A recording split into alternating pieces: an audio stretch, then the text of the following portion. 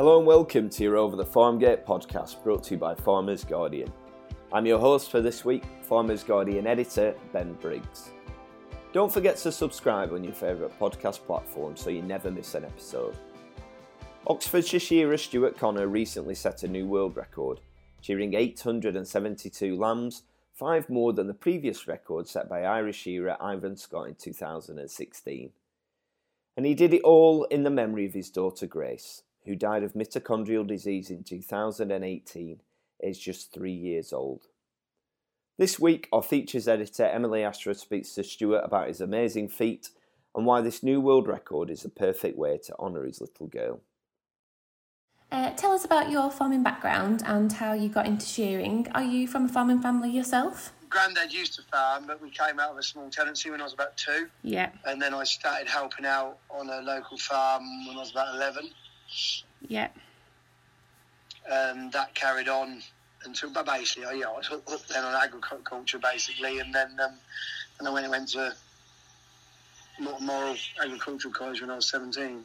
Okay. As soon as I left school. And what did you study there? National Diploma and a HNC. Okay. And that was where I first sort of saw, because it was part of the course we had to do it, because I chose livestock, so we had to at least have a go.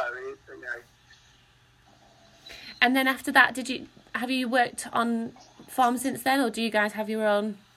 Yeah, so I went. So I did like a college placement and did 2 seasons harvest there. Yeah. Between college and stuff, and then I went self-employed from there onwards and carried on with farm work, basically in the summer and that sort of thing. But then I started going to New Zealand shearing in 2003. Yeah. So, and then I'd spend New Zealand shearing, then I'd come back to the UK, shear over here, and then drive tractors in the summer. Okay. And then go back to New Zealand every autumn, basically. So I did 7 years like that. Yeah. Then I did actually take on, when I stopped going to New Zealand in 2010, I think it was 2011, I then bought some sheep and sort of went into a little share farming agreement, and that's what I'm still doing today, basically, when I'm not shearing. Okay. Doing less tractor driving and more share farming. We lambed 450, and then we had nearly 600 altogether with the hogget replacement. It's all rented, and it's all HLS stewardship. It's about 300 acres. Okay. But it's all parkland, and it's very unproductive ground, and they're all New Zealand Romneys. We lamb everything outside. I don't buy anything in unless I can really help it. Yeah. Just rams, keep on replacements, and that type of system. Yeah. Okay. So let's now talk about your daughter Grace, who sadly passed away when she was just 3 years old. Can you tell me a little bit about her and your journey as a family? Grace was born on Valentine's Day in 2015. Yeah. And to be fair, we didn't know she was just a normal child. We didn't know anything was wrong at all. Or what that she had this and that Kira and I carried it. So okay. Then basically she had a small seizure and that turned out to be a stroke.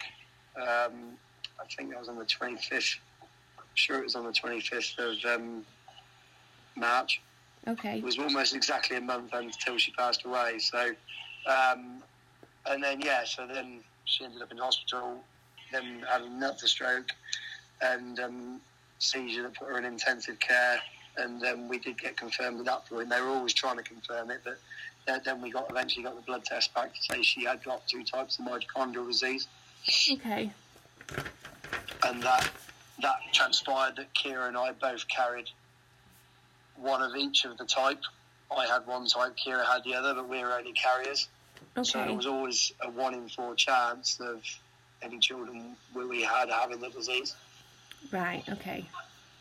So, and then luckily Elliot, who was, 4 months old when Grace passed away, he was born on 18th of December. Luckily he's not even a carrier. Right. So okay. he was the 1 in 4, the opposite way around, if you see what I mean. Yes. Yeah. it's rare because it's unknown. Right, okay. So there's a lot of child deaths, cot deaths, young toddler deaths that never actually get tested, and they're pretty, as fundraising goes forward, there'll be more testing into this. It doesn't affect just toddlers. It can affect, there was actually a lady messaged me the other day saying congratulations on the record. She'd read all the stories and about Grace and stuff, and she had just lost her 24-year-old daughter to mitochondrial disease. But we basically, from what Grace had, we were very lucky to have 3 years with her. Most people get 6 months. Wow, okay. And then it's usually 6 months of seizures, and that sort of ongoing, we did count up, having spoken to more parents that have children that have had it and stories and stuff of them. Grace was very lucky to have led a very normal. The only sign she probably showed was she was slow to walk. And her balance was not great at times, whether they were mini seizures or anything like that, we don't know, but it never seemed to affect her that much. So we were very lucky, but I think I'm not wrong in saying there is hundreds of different types. That's why it takes so long to do the blood test. So if you find out that you or your child, for example, have this disease, is there a treatment that you can have, or that's just there's nothing available? No. Wow. No, okay. There's a few recommendations. If, say, Elliot did have it, they were talking through just in case he did. There is a series of minerals, and they also could give anti-seizure medicine at a very young age to really suppress any small seizures, like Grace possibly would have done for as long as possible. But it's more of a making life more comfortable until something really bad happens. Yeah. Okay. As far as I'm aware, I don't think America did. Can you remember the Charlie Gard story? There was 2 or 3 over a period, and one of them was the same sort of time as Grace was in hospital, and they were suing doctors and taking him to America, weren't they? The more they can learn, basically, the more they can learn about it, the closer they will come to it. So the more funding they have to test people, young adults, children that have died that they can't find circumstances for. You then began to fundraise in memory of Grace for the Lily Foundation, which funds research into mitochondrial disease and helps to support families. How did that come about? No, so we started almost straight away with the Lily Foundation, more by coincidence than anything else, because I was at the time. So sharing the record all came about because I'd watched Matt Smith and Ivan Scott do his record, which I now hold, and Gareth Daniels do theirs, and I watched that and thought, God, I want to do that, because I knew I was good enough to do it, but I'd just not been shearing many sheep, and it was all because I wanted to make Grace proud. I wanted to have her to go and say what I'd done, sort of thing. You have these drives, and so that's how it all sort of started. And then I started doing the show circuit to try to improve my shearing and do more shearing competitions, which is obviously different to the records. And then I got caught up in that at the same time. So then I was trying to make the England team for the World Champs. So I was trying to qualify for the England team in 2018 for the World Champs in 2019. Yeah. And then we ended up losing Grace, obviously, end of April. So the charity stuff sort of came about when I started. I carried on doing the shows because Kira didn't want me to stop, and it was why we were doing what we were doing. We met because of shearing, so and then people started donating and giving us money for the charity and asking what charity was it for, and it just came about from there, and it just sort of grew and grew. Yeah. So it's all for the Lily Foundation, but under Team Grace's name. So it all goes into one big pot eventually, but the money that is raised for Team Grace goes under her name individually, if you like.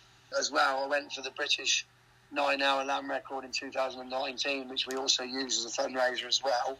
And I went for the world one then, but I was nowhere near that. I saw 785 for the British one in 2019, and then I decided to carry on and try to have another go at the world one, making some improvements. So then I went for the world, so it's the world 9-hour lamb record. Yeah. And I saw 872 in 9 hours, beating the old record by 5. Okay. Yeah. And subsequently raising money for the Lily Foundation, and do a raffle and an auction of just various agricultural products. And I actually donated 2 older shearing handpieces and some cutters, which actually sold for £1,700, which is all going towards the Lily Foundation. So Matt and Pip, because I did the record at Trefank Farm in Cornwall, Matt Smith and Pip Smith's farm, and they also had an open day next day, which some of that was also going towards the Lily Foundation as well. Yeah. So it was split three ways between the Air Ambulance, Farmers Community Network, and the Lily Foundation. Right, okay, yeah. So it was them 3 events, but some of the raffle prizes were just for the Lily Foundation, like my handpieces, basically.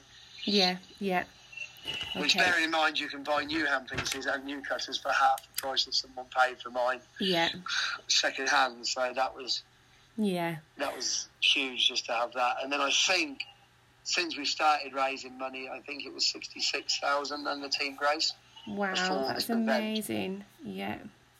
They had, I can't remember how many stands there were, 25 different stands, from the NFU to sheep products to handling systems, and the entry fee for that was all going to the charities, basically split 3 ways. So doing the record is a big thing on its own, but it's a coming together almost of so many shearers, farmers, to help me break the record, and then subsequently raise money for charity and awareness. And, you know, because the stories don't get out there quite the same without something really big. Yeah. You know, so if something big happens, stories tend to circulate more, so... Yeah. To break the record is obviously a huge achievement in itself, but the support from the farming community must be quite overwhelming.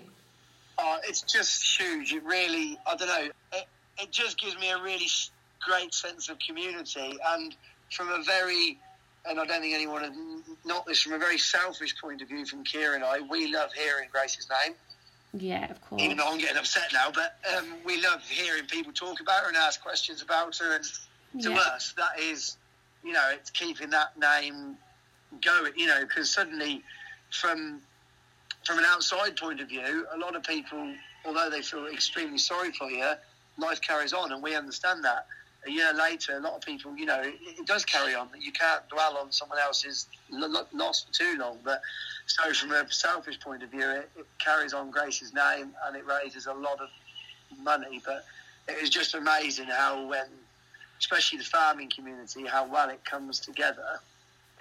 It just always astounds me. Yeah. You know, it just really blows me away every time. How generous some people can be. And these aren't multi-millionaires. These are just normal people. You know, they've got massive mortgages on farms. They've got bills to pay. You know, and they're still giving money. That's what astounds me. You know, it's the normal people doing extra normal things almost. I've had it before. I've shown in open shearing competition finals, and all the other guys give their prize money, and then I go and put my prize money in as well to the pot. I saw in one final where not a single person in the open final took any of their prize money home, including myself. Yeah. We all put money into the Lily Foundation, and it was something like £1,200-1,300 again. Rugby Farmers Market sponsored the record, as in gave me money to help do the record, because the record itself cost $10,000 plus to put on. But they also, someone donated a mule, or hogget or fave or whatever to be sold for the charity, for the Lily Foundation. So Rugby Farmers Mart did want to do if we could include them into that, because that hogget ended up being resold 14 times for nearly £5,000, which is a huge amount of money. 14 times, someone would buy it and put it back in the ring and sell it again. Someone else would buy it. And it got like, someone bought it for £800 and then resold it. And it was just like, yeah, the auctioneer was texting me saying we're still going. We're still going. I was like, oh my God. You've raised such an incredible amount of money in Grace's name. You must feel proud of that, especially knowing how the money will help other families in this situation. when they've got a massive sale like that and a huge amount of sheep in, and they're spending God knows how many hours reselling one sheep, you know, that is a pretty big sort of effort, and that just shows that there again that it's another example you could do and lead into it from the farming community as well, because a lot of these people buying them don't know me personally. They just you know, some of them did know me, but some of them didn't. Some of them just wanted to give because they've heard the story. And with rugby sponsoring the record on a second note, it sort of puts, you know, it just all comes together. Okay. I'd have loved to have paid for the record myself and given all sponsorship money to the charity as well, but I couldn't afford to do that, unfortunately. No, well, like, I just can't. That number of £66,000 keep going over my head. That's such an amazing amount of money, because it's